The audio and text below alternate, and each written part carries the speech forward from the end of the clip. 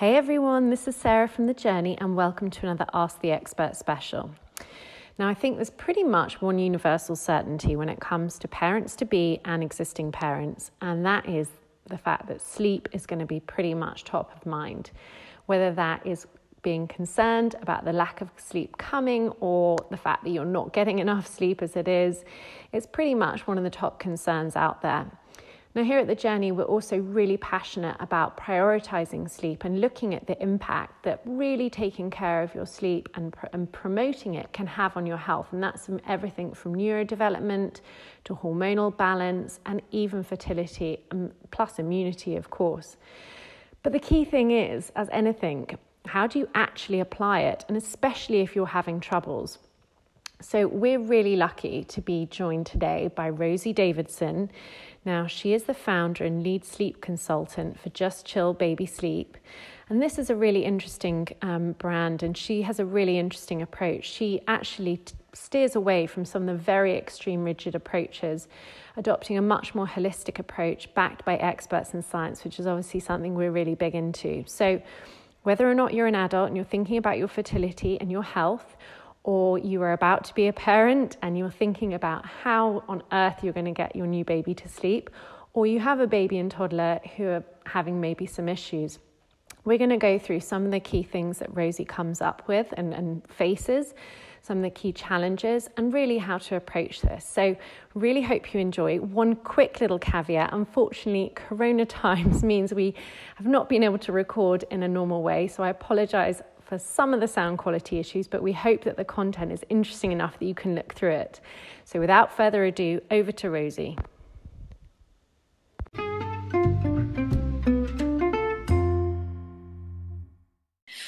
Hi Rosey, thank you so much for joining us.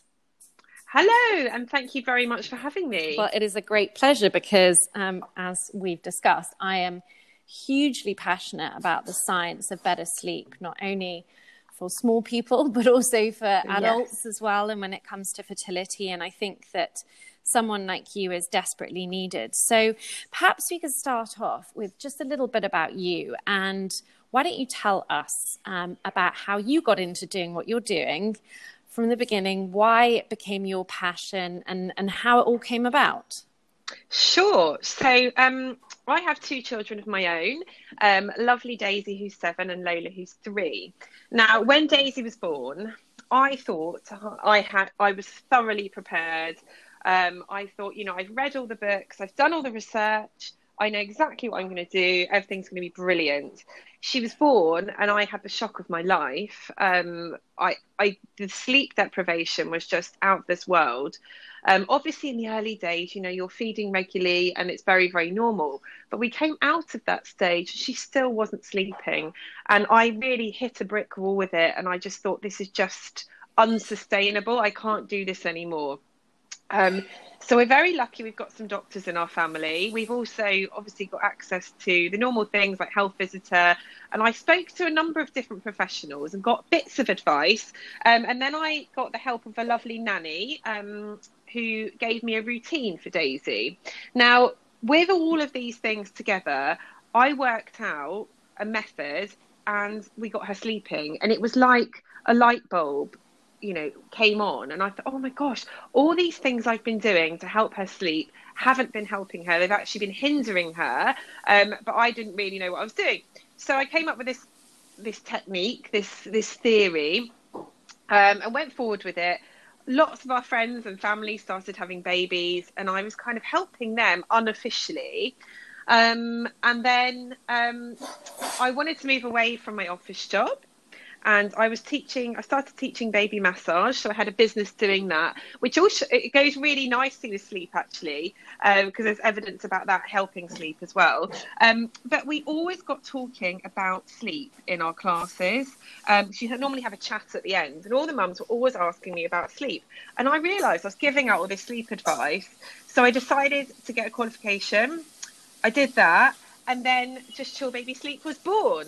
And I have managed to build a large following on social media and online resources. And I'm really, really keen to have information available out there to empower parents to sort sleep out themselves, kind of like I did in the beginning. Lots of people need someone to hold their hand, and that's totally normal. And that's why we have our one-to-one services. But I also want sleep information out there, because the sleep world, the parenting world, is muddied with so many different opinions. And I know this kind of goes along with how you feel with the journey. Very much so, yeah. You're cutting through all the opinions. The internet is amazing. Social media is amazing. We're able to connect, we're able to find information. But how do we know which information is right? And with sleep, it's such an emotive, divisive topic in the parenting world. So I think that I give a real balanced view of sleep, and I kind of meet somewhere in the middle, whereas lots of things you can read out there are really quite extreme. So yeah, sorry, that was a really long-winded explanation of how I started. That's really, really interesting. And I mean, I think you have touched on something that every parent feels at some point, which is the absolute kind of despair you can feel when you're going through a period of sleep deprivation. I always remember, that they used sleep deprivation as a method of torture at Guantanamo Bay. And any parent knows, because it makes you feel crazy, and it has and it makes you less tolerant. It makes you more reactive. Then you beat yourself up for not being, quote unquote, a good parent. It is an absolute, utter nightmare. And I think there is no kind of parent out there who hasn't at some point just felt utterly desperate. So I think what you're doing is phenomenal. And obviously, as you say, I couldn't agree more with the trouble with the internet is there's so much good stuff, but there's so much noise, and it's so difficult, which is why we love so much what you're doing. In terms of having, evidence, and you really do take a much more balanced view as well. So you mentioned that, you've got this kind of unique technique.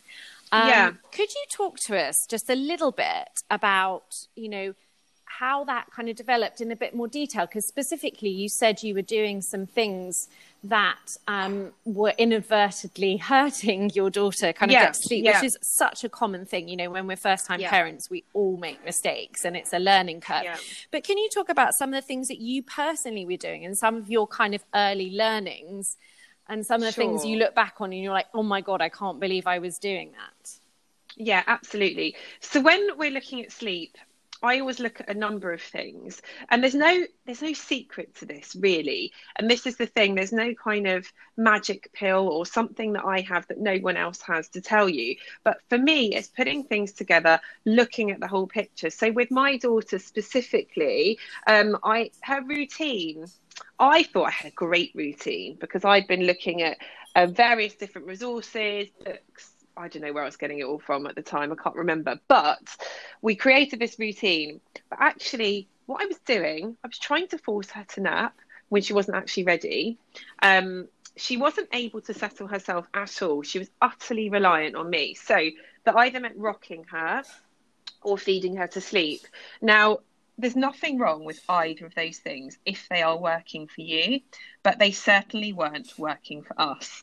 So I would do this. I'd be trying to force her to nap when she wasn't ready to nap.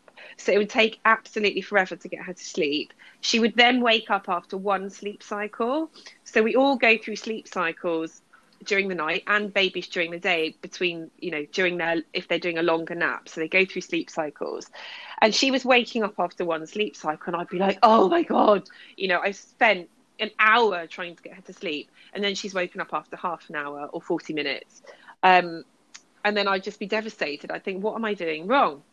So my routine was off, the timings were off, and I didn't really realise that. But more importantly, it was how she was settling. Now, I just thought you just do whatever you do to make a baby settle. And in some cases, yes. In some cases, you might feed a baby to sleep and they might sleep all night. But I call those unicorn babies. It's very, very unusual. Most babies, once they get past the newborn stage, past the 4th trimester, I call it, need in some ways to learn how to be in their sleep space and how to get themselves asleep from awake.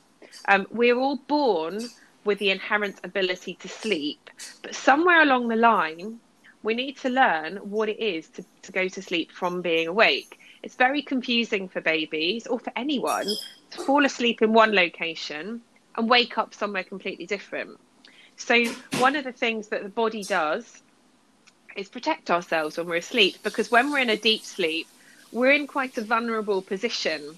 So looking back to evolutionary development, we developed to have these what I call safety checks between sleep cycles, to check, is everything okay? Can I go back into a deep sleep?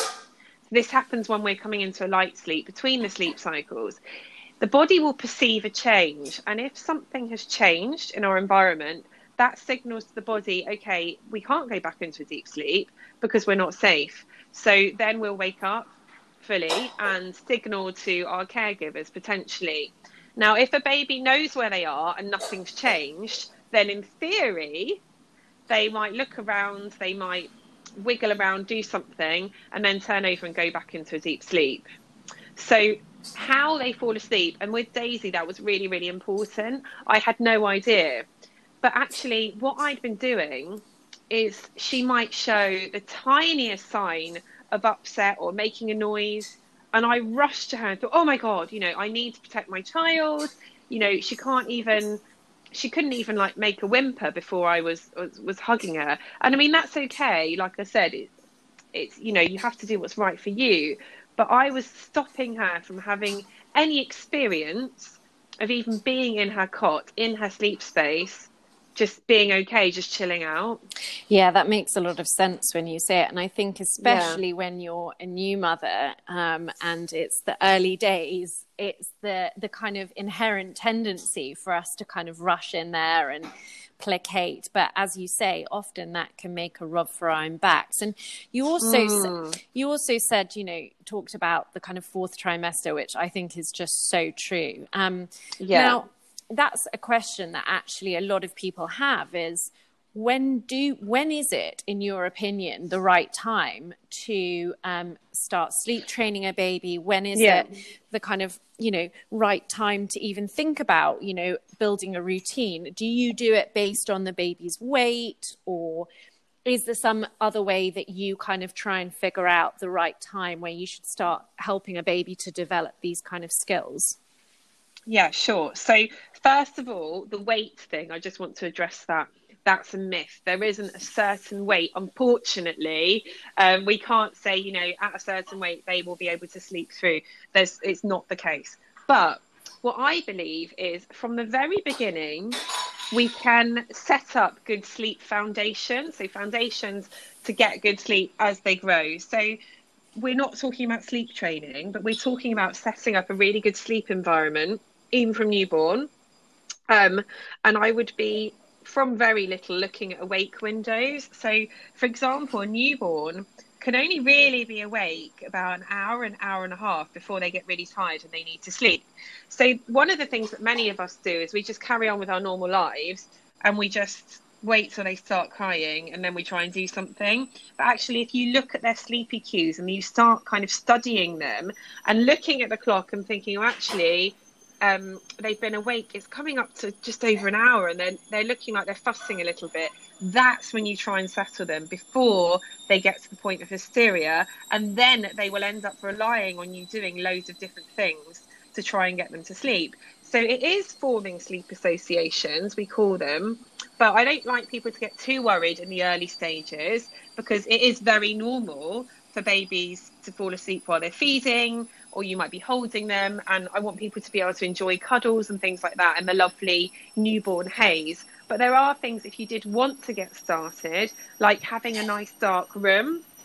So at night time, one of the things we often do is we'll turn all the lights on at feeds. I recommend having an amber reading light, because amber light doesn't affect our sleep the same way blue and white light does.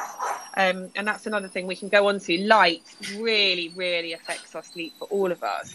But as having a newborn and being a mother in the postpartum period, it's really important that we protect our sleep during that time. So really, we want to be having a settled night between those feeds, rather than baby or mum being awake for ages between those feeds in the night. So setting up a really, really good sleep environment is key to teaching babies essentially how to sleep from the beginning. Also, if you're up for it, it's about practicing putting them down awake or practicing putting them down drowsy. Now, with newborns, I'm not talking about letting them cry or anything like that, but it's just seeing what happens. And sometimes people are really, really surprised that from quite early on, they are able to do it. Now, if you haven't done that, I do think you can start some kind of, I guess, formal sleep training, but I don't like to call it that because there's so many interpretations of what sleep training is, and different sleep consultants or sleep experts might have a different method, or people might interpret that method in their own way differently. But I call it sleep teaching. So sleep teaching, I tend to do one-to-one from 6 months old. The reason is, there's many reasons. Number one, medical issues have likely been diagnosed. So if there's any allergies, if they've got reflux, hopefully that would be under control, those kind of things. Also, 6 months is a good time, if you're ready, to maybe move them out of the room with you. So safe sleep guidelines are to keep them in with you for the first 6 months of their lives, and that's to protect against sudden infant death syndrome. So 6 months is a good time to do that. And also 6 months is the time when you might find that with feeds and maybe introducing solids, you have sort of worked yourself into some kind of rhythm with your baby anyway. So you're starting to naturally have a bit more of a routine. So 6 months, I think, is a really, really good age to start. If you're in a bit of a mess and you think, actually, we need to sort this out and really take positive action, 6 months is a good age. However, gentle sleep teaching and practicing of sleep skills can start at any age. It's interesting that you talk about their own, like looking at their own cues. And obviously at the beginning of this, you were talking about how you had kind of imposed a routine on Daisy rather than the other way around. So when you are, because I think, human nature, as many of us like to have routines. So is one of your learnings that actually when you're starting to think about a routine is you kind of watch their cues rather than impose a kind of top-down routine? Like maybe you can talk a little bit about that. Yeah, I mean, in our courses, so we do have a course for 0 to 5 months. In that, we give a suggested routine for about 4 to 5 months old, because they start working towards a typical kind of day. But at the younger end of the scale, we are definitely looking at awake windows and how long your little one is able to comfortably stay awake. Now, awake windows are affected by many things. If they're waking up multiple times at night, they are going to be more tired the next day than a baby who is sleeping more, having a more settled night's sleep. But generally, looking at your baby's awake windows is really, really helpful. When we get to 6 months and onwards, there are kind of typical routines that I tend to look at.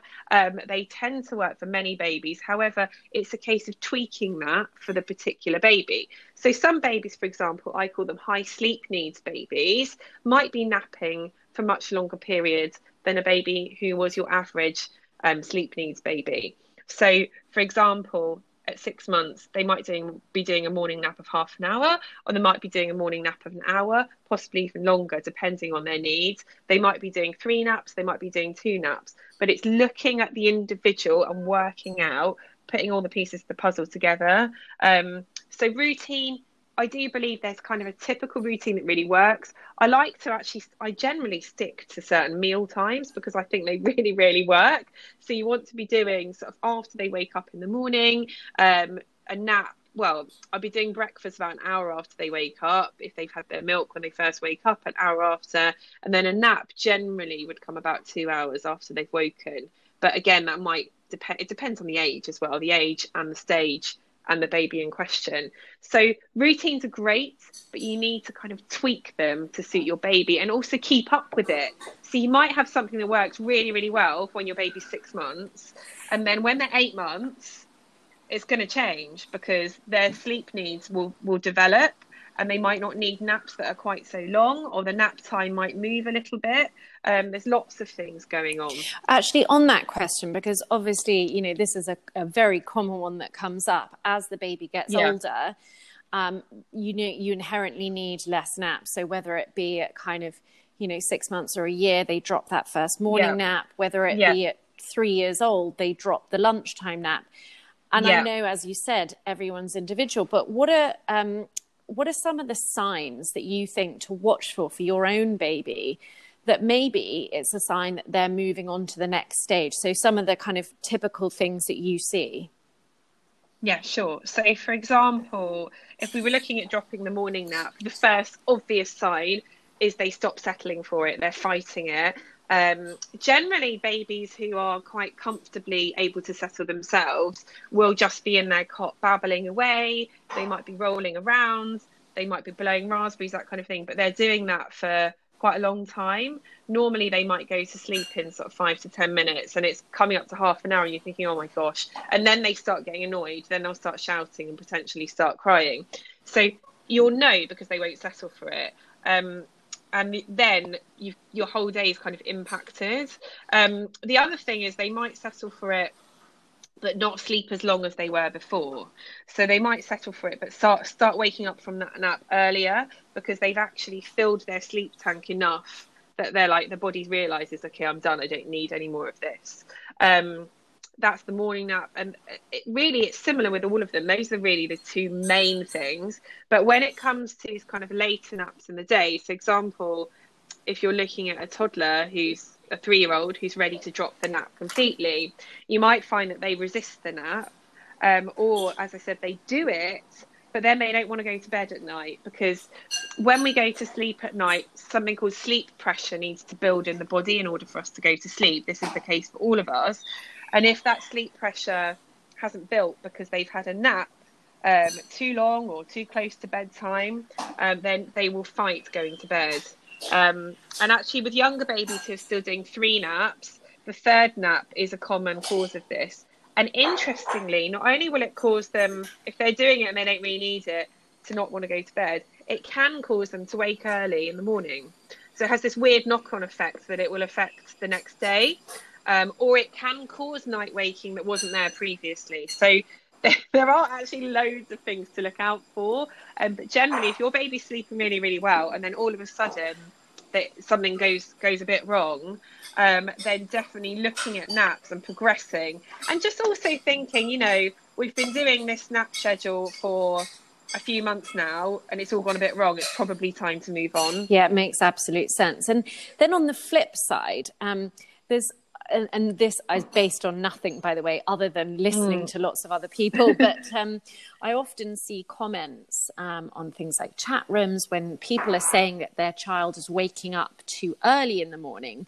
The typical feedback that seems counterintuitive in a way is to put them to bed earlier. And actually, if they are waking very early, then it could be they're going to bed too late. Now, is there any truth in that, in your opinion? Because it's something that seems to come up all the time on chat rooms and forums, and it does seem in a weird way counterintuitive, but I don't know if it has something to do with overtiredness or so what's your view on that? Yes, absolutely. That can be a cause. There's a number of things that can cause early waking, but that's definitely one of them. The reason is when we get overtired, if we're putting our little ones to bed too late, we've missed their ideal window for bedtime. Cortisol, stress hormone, raises in the body, and that when we get overtired, then that's raging through the body, and that can cause night waking and early waking. But there's loads of other causes of early waking, and it's kind of working out which is the reason for your little one. I would be looking to cover off, first of all, sleep environment. So have you blacked out the bedroom? One of the things, as I mentioned earlier, that's really, really affects our sleep is light. And this time of year in the UK, it's getting really light early in the morning. So you want to black out that room. And when I say blackout, I mean pitch black. We really, really benefit from it. And toddlers, babies, all of us actually are really sensitive, even to a small bit of light coming in. So that could be causing early waking. The other thing I'd be covering off is, are they too hot or too cold? Have you got the right pajamas or sleep suit or grow bag or whatever it is they're wearing? Have you got the right things on them? Also, are they truly self-settling at bedtime? So I see this a lot with babies where, for one reason or another, they actually sleep through the night quite well in spite of than relying on something that a parent does at bedtime. But during those early hours of the morning, so we're talking like 4:30, 5 a.m., which is a typical early waking time, the body's in a lighter stage of sleep. Melatonin, our sleep hormone that's been high during the earlier part of the night, has now dropped off. And cortisol, which is our stress hormone, interestingly, is actually the hormone that wakes us up in the morning. So cortisol is starting to raise in the body to prepare us to wake for the day. So when they stir around 4:30, 5 a.m., it's a much harder time for anyone actually to get back to sleep than it would be earlier in the night. Also, there's hardly any sleep pressure left. So a baby that settles with adult assistance at the beginning of the night, sometimes in those early hours of the morning, although they've slept through, they suddenly can't do it because they're looking for that same assistance. So if, I don't know, they're fed to sleep, rocked to sleep, you sit next to the cot holding their hand, whatever it is, they're stirring at 4:30, 5, and they're looking for whatever that input was. So that's one cause. And then again, the other cause is putting them to bed too late, or sometimes putting them to bed too early. So some people, unfortunately, it seems very confusing as a parent sometimes, because you think, oh, I'll put them to bed earlier and that might work. I'll put them to bed later, that might work. But actually, it's looking at the whole picture and trying to work out whether you put them to bed earlier or later, if they're going to be overtired or undertired, because undertiredness will do the same thing. So it's finding that right balance. And the last thing that really I find really does affect early waking is naps. So this is the other thing. If your little one is still doing a morning nap when they don't really need it, so age-wise and stage-wise, they've kind of moved on from it, this can cause early waking in itself. Or you might have one day where they've woken up a bit early. So you give them a morning nap that's a bit longer or runs a bit earlier. And that actually reinforces the early wake, because your little one's body sees that almost as an extension of nighttime sleep. So the body will continue to wake up earlier and earlier because it knows, okay, we're going to go back to bed X hours later. So it does. Does that make sense? Now, of course, as you say, there are a lot of different options. So as a parent, is it simply a case of just experimenting, trusting your instinct? Like, how do you know? How would you approach that? Okay, so if I was looking at it as a sleep expert, because I've seen so many scenarios, I can pinpoint it quite quickly. Your average person, you need to look at your little one's whole day, look at their age, and then experiment. So if you're going to experiment, you need to be consistent with it across a number of days, possibly weeks, before you might see a result, and before giving up. Because many people say, okay, tonight I put them to bed later, it didn't work.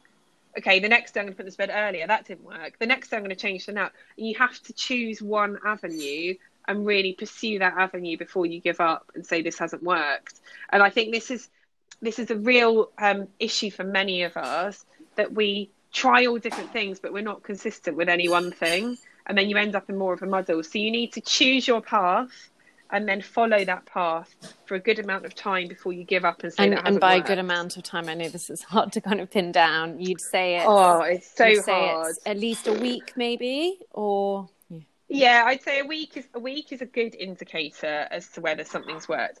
And one of the things I always say to people is, something you do one day might not actually take effect the next day. So many of us will try and work out a pattern. So we did this today, and then they did this at night. We did this, you need to look at it across a period of a few weeks. You might need to wait to see the results of your hard work. I mean, some people, there might be something that just clicks and they solve their sleep issue in one day. I've seen that. But many, many people take a lot longer.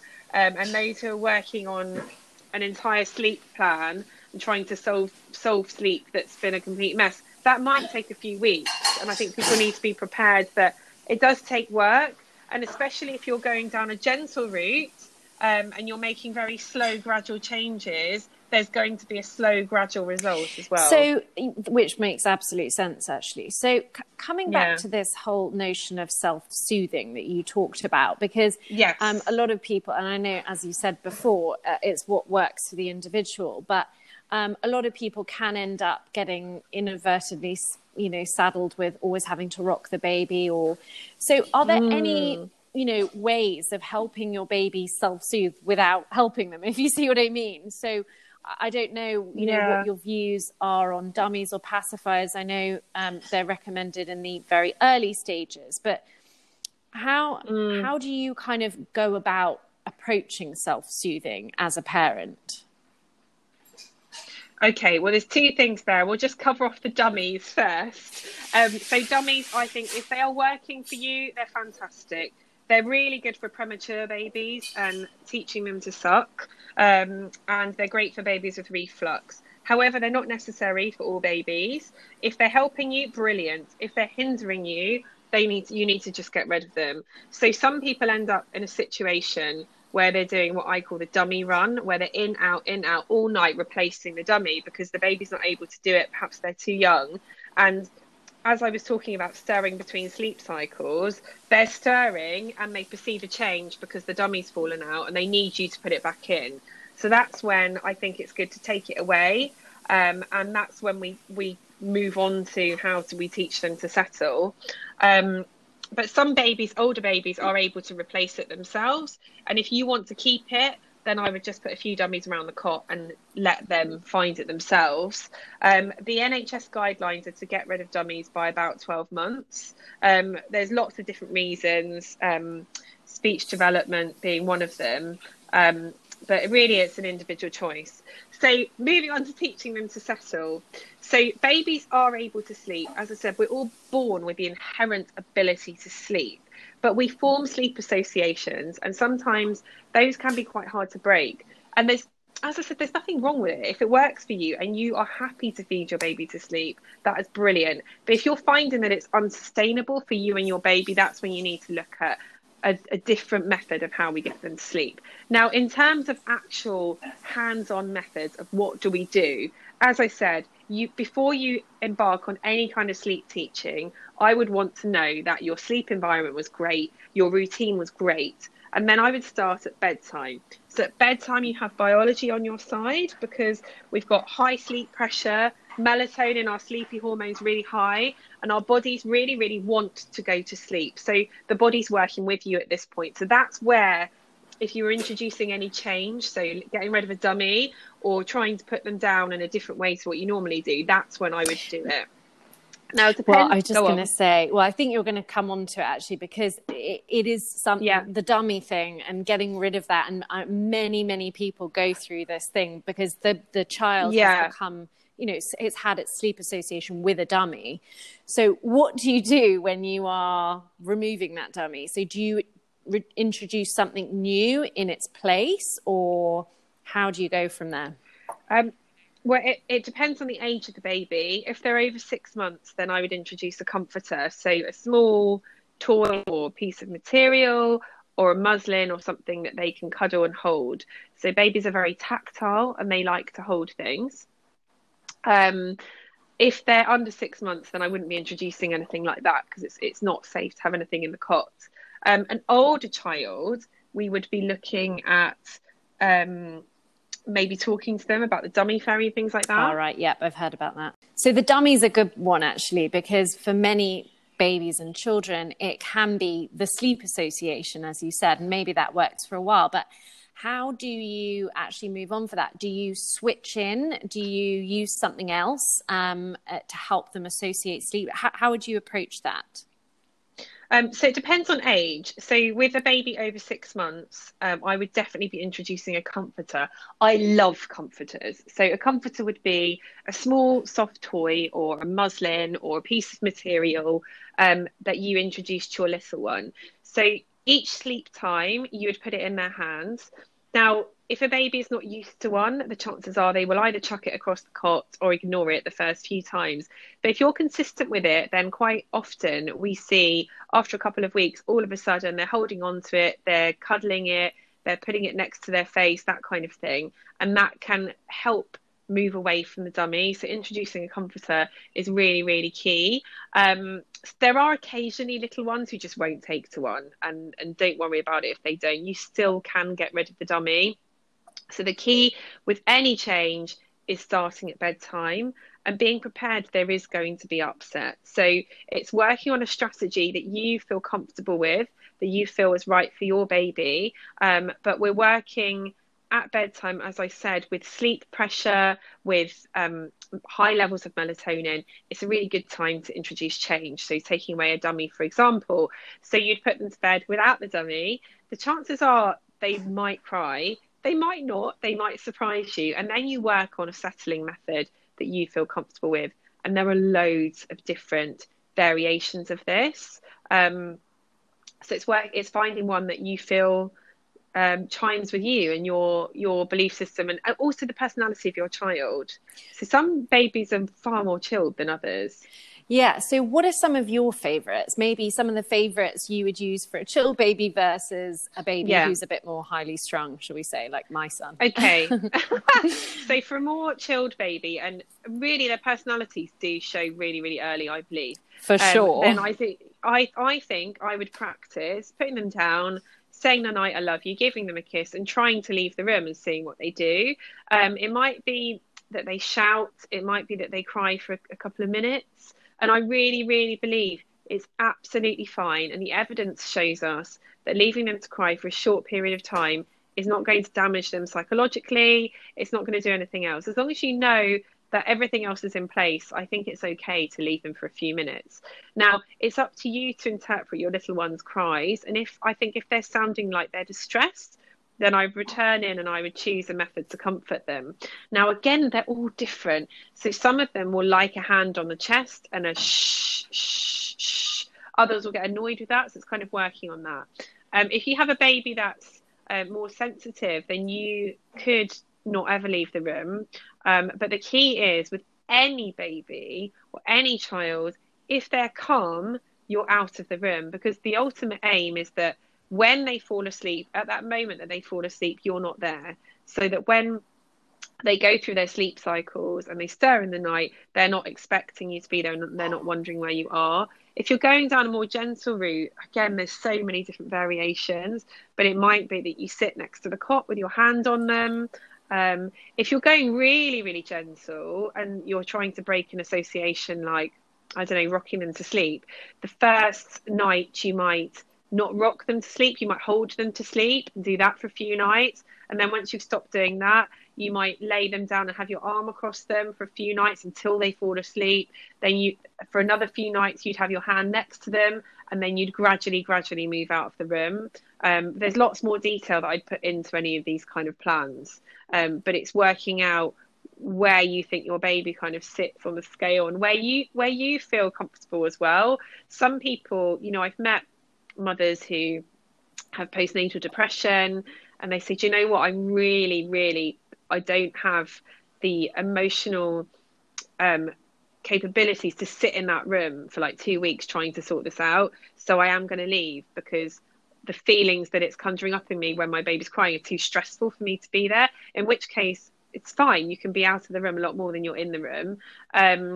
For those who are like, actually, my baby, it feels like my baby's really sensitive, we've been co-sleeping, we've been feeling to sleep for a long time, I could leave them even for a couple of minutes sounding distressed. So that's when you take a more gentle route. And this is where I think that I'm quite different to other sleep consultants, because many of them will take one or the other approach. There's loads of really strict people out there. Perhaps it's more the old-fashioned style where it's really traditional controlled crying, so you literally leave them for 5 minutes, then 6, 7, 8 minutes, and you work your way up regardless of what they're doing.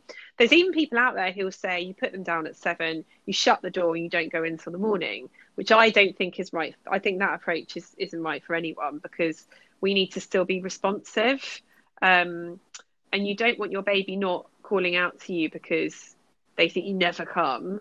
You want them to call out if there's a genuine problem, rather than just thinking, I'm in a prison and I'm not allowed to ever, say anything. Or with older ones, when people say, right, if you get out of bed, I'm going to shut the door and we're not opening the door till the morning. It's horrible. Well, as an adult, if someone said that to me, I'd be terrified. It would be horrible, for sure. I think being responsive.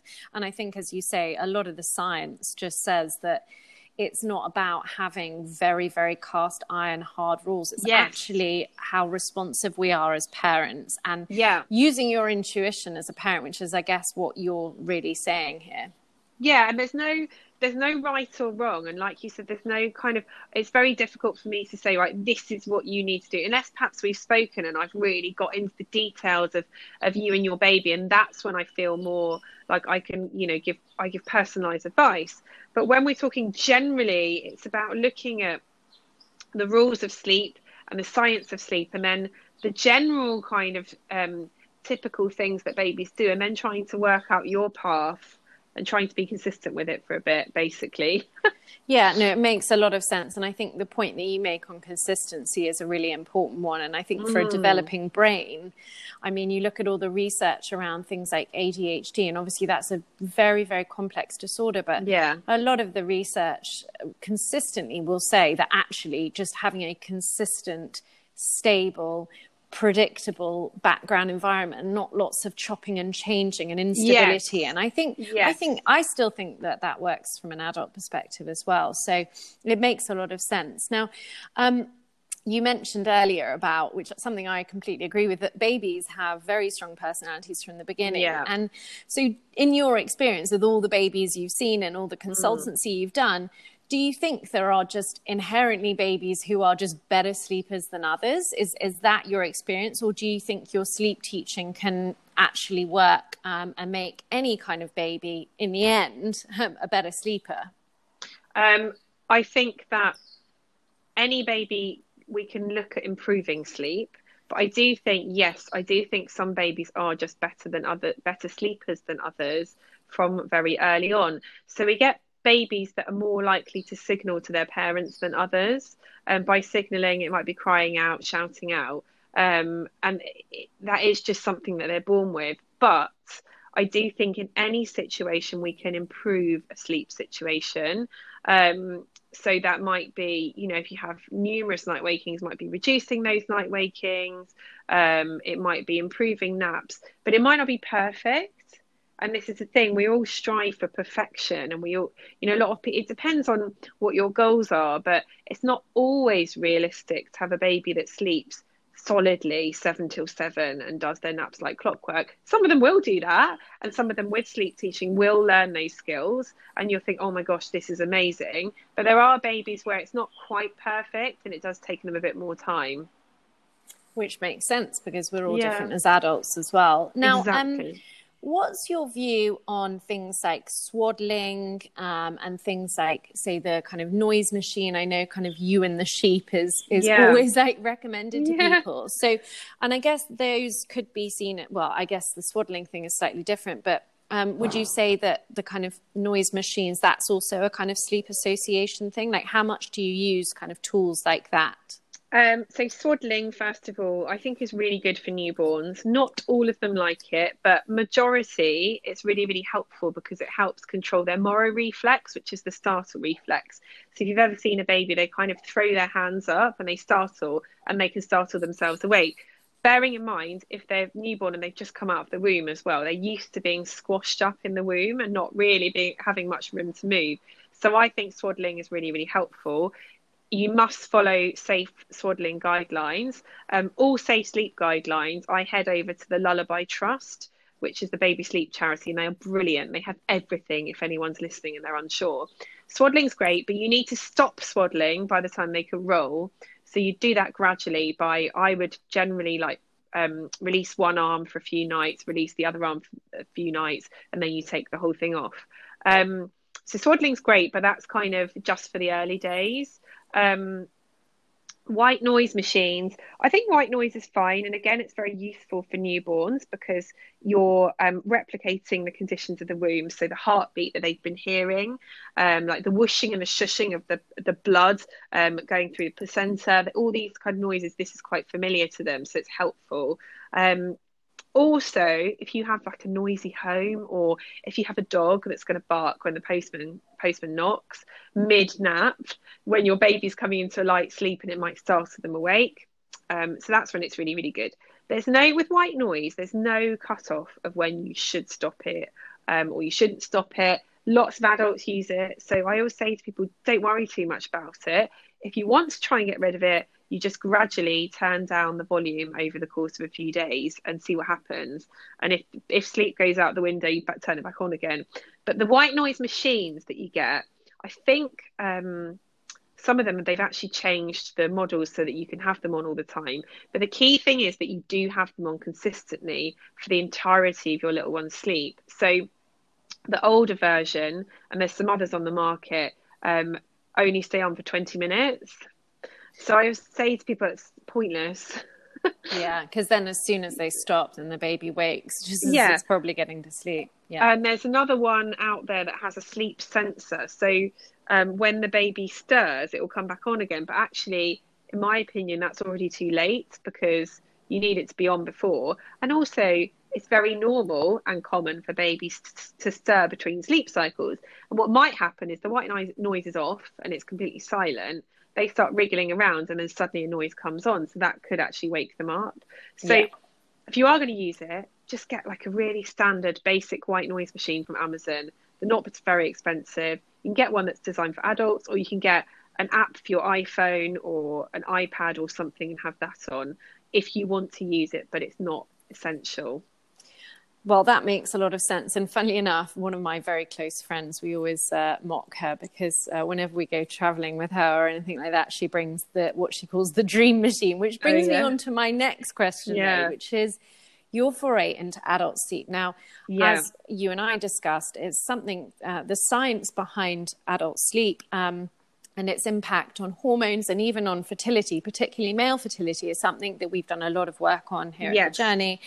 And actually, you know, personally, I'm really passionate about it. I spent nearly 15 years in investment banking, and I obviously got no sleep during those times. And it's really, really hard. It's hard from a mental health perspective. It's hard physically. It's hard for kind of weight purposes. Everything, it has a knock-on effect. But I don't know about you, but it seems to me that nowadays, you know, sleep is wrongly seen as a luxury. And I think personally that's wrong. I think sleep is a basic necessity. And as you also mentioned, you know, we're also surrounded by this white light, this blue light, which we know again from science will just simply suppress melatonin, which is obviously going to make it harder. So what made you want to go into dealing with adult sleep, and how can you kind of characterize your broad approach as to how you would deal with, you know, helping adults get better sleep? Obviously it's probably a little bit different than getting a baby of a few months old to sleep. So the reason that we decided to come up with the adult sleep course is because we've helped so many, well, actually, so in the thousands with our online courses as well, thousands of parents with their little one's sleep. And what can sometimes happen, and what I'm hearing from people, is we've sorted out our little one's sleep and we thought that we would then sleep all night, but actually we now aren't sleeping very well. And as you said, I don't like the way that sleep is seen as something decadent to work on. You know, you don't hear people say, like, boasting, saying, you know, I went to bed really early all of this week. I'm really working on my sleep. You know, you hear people saying, oh, I hardly got any sleep. I've been working so hard, you know. So I want it to be normal, and I want it to be something that people spend time on. So with my team of experts, we've come up with a really, really good online course. So in the course, we look at sort of how we sleep, why sleep is so important. I've got Dr. Cleo Williamson, who's a clinical psychologist, who's actually a sleep consultant with me on my team. But she does a really, really interesting piece about what the kind of our thoughts and controlling our thought process around sleep. And I also got a meditation expert to come on and give meditation tips, and well, some practices that people can do. My brother-in-law, Dr. Rosey Davidson, he's a GP, he comes on and gives some information as well. So really I've drawn on the expertise of other people as well as my information about sleep, and come up with just some ideas and some ways that people can come up with a strategy for their own sleep. But really a lot of the sleep information is transferable from babies and children to adults as well. And like you said, it's controlling light. It's so important for adults, even more so than children, because we are glued to our phones. especially during this strange period in our lives at the moment, we are staying connected via social media, via our devices. So to put that down, ideally, I say 2 hours before bed, is quite hard. We have televisions going as well, and that's the same light as well. So in an ideal world, but we have to be realistic. In an ideal world, we'd be, reading by candlelight from as soon as dusk breaks. But that's not necessarily realistic. But it's trying to control our screen time, but also learning to unwind and learning to connect with ourselves, and managing anxiety is really, really important, because anxiety has such an effect on our sleep. Well, I mean, yes, there's just absolutely no two ways about it. And I don't think there'll be a single person listening who will not have experienced that at some point. Now, you also say about the kind of realistic nature of, like, especially in these times at the moment, of kind of staying away from blue or white light. What's your view on some of the glasses that are out there that allegedly filter away some of the blue light? Do you think they're effective? I mean, I haven't actually looked at any studies on them, and I haven't seen any evidence that they work. What I would say is, don't waste your money. Just put your phone away when you go to bed. Go to bed with your phone in a different room, so you're not tempted to look at it. Be strict with yourself and say, do you know what? I'm doing this for myself and for my family. I'm going to step away from the screens.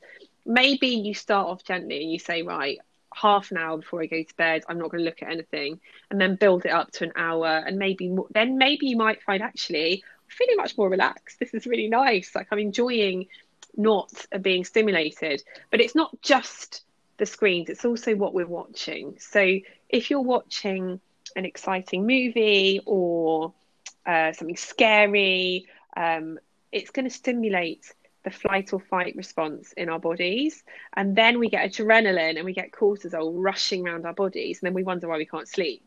So no Die Hard before bed then. Yeah, and this is a real problem for teenagers, actually, because a lot of them are gaming, and understandably, because they've got nothing else to do at the moment, but they're gaming late into the evening. And when you're playing a computer game, your body doesn't know the difference between what's real and what's not. So you have the same response in your body. The heart's going to be beating, that adrenaline's going to be pumping around the body, and that's not ideal for going to sleep. So it's also what we're consuming, also looking at news and things that are going to make us anxious. So if we're looking at news about the coronavirus, obviously if we're doing that just before we go to bed, then that's going to be flying around our heads. So it's the light, but it's also the content that we're consuming as well. I guess it's being honest with yourself about what you're doing, and kind of taking a bit of an inventory, and really making that concerted effort to, as you say, make sleep a priority for you and for your family, because I think there's no doubt that we all function better on a good night's sleep, or all more tolerant, happier people for doing it.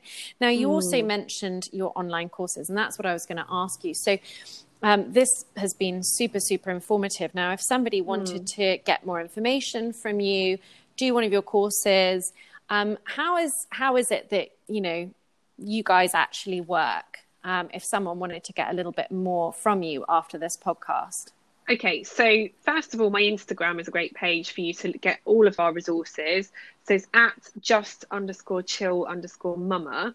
And we'll on that page, we'll put all these links in, by the way. But okay, yes, brilliant. Thank you for that. So on my Instagram page, I do regular Q&As. So if somebody wanted to send in a question, there's many opportunities for me to answer it, although I do get a lot.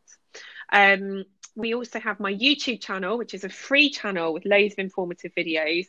And many people have come to me and said, I have watched that and I've solved my sleep issue without having to invest any money. Then we've got the online courses, which you can find on our website, which you'll put the link up for. And then we also have a section on our website where you can meet our team. So we've got about us. So we've got me and my other sleep consultants, and our packages for one-to-one calls. During normal times, I also offer home visits in the London and surrounding areas, but obviously that's not happening at the moment. But we do consultations on the phone as well. But at the moment, our online courses are really popular because you can do them from your own home, and it's a good time to dedicate some of your time at home to really working on skills for your little one. Makes a lot of sense. All right. Well, we will put all of those links up on the show notes and also in the keynotes from this. And Rosey, I just wanted to say thank you so much for your wonderful insight and talking about a subject that I am so passionate about. And I really hope, in years to come, people really start kind of valuing sleep as it should be, which is not a luxury, but a necessity for our, baby's growth, development, and for our kind of mental health and sanity more than anything else. So I think the work you're doing is phenomenal. And we're really thrilled to have had you on. And I'm absolutely thrilled to have joined you. Thank you so much for having me. I hope it was really helpful for anyone listening. Absolutely. And if we get any questions, we'll send them on your way. So thank you again. Thank you so much. Bye for now. Bye.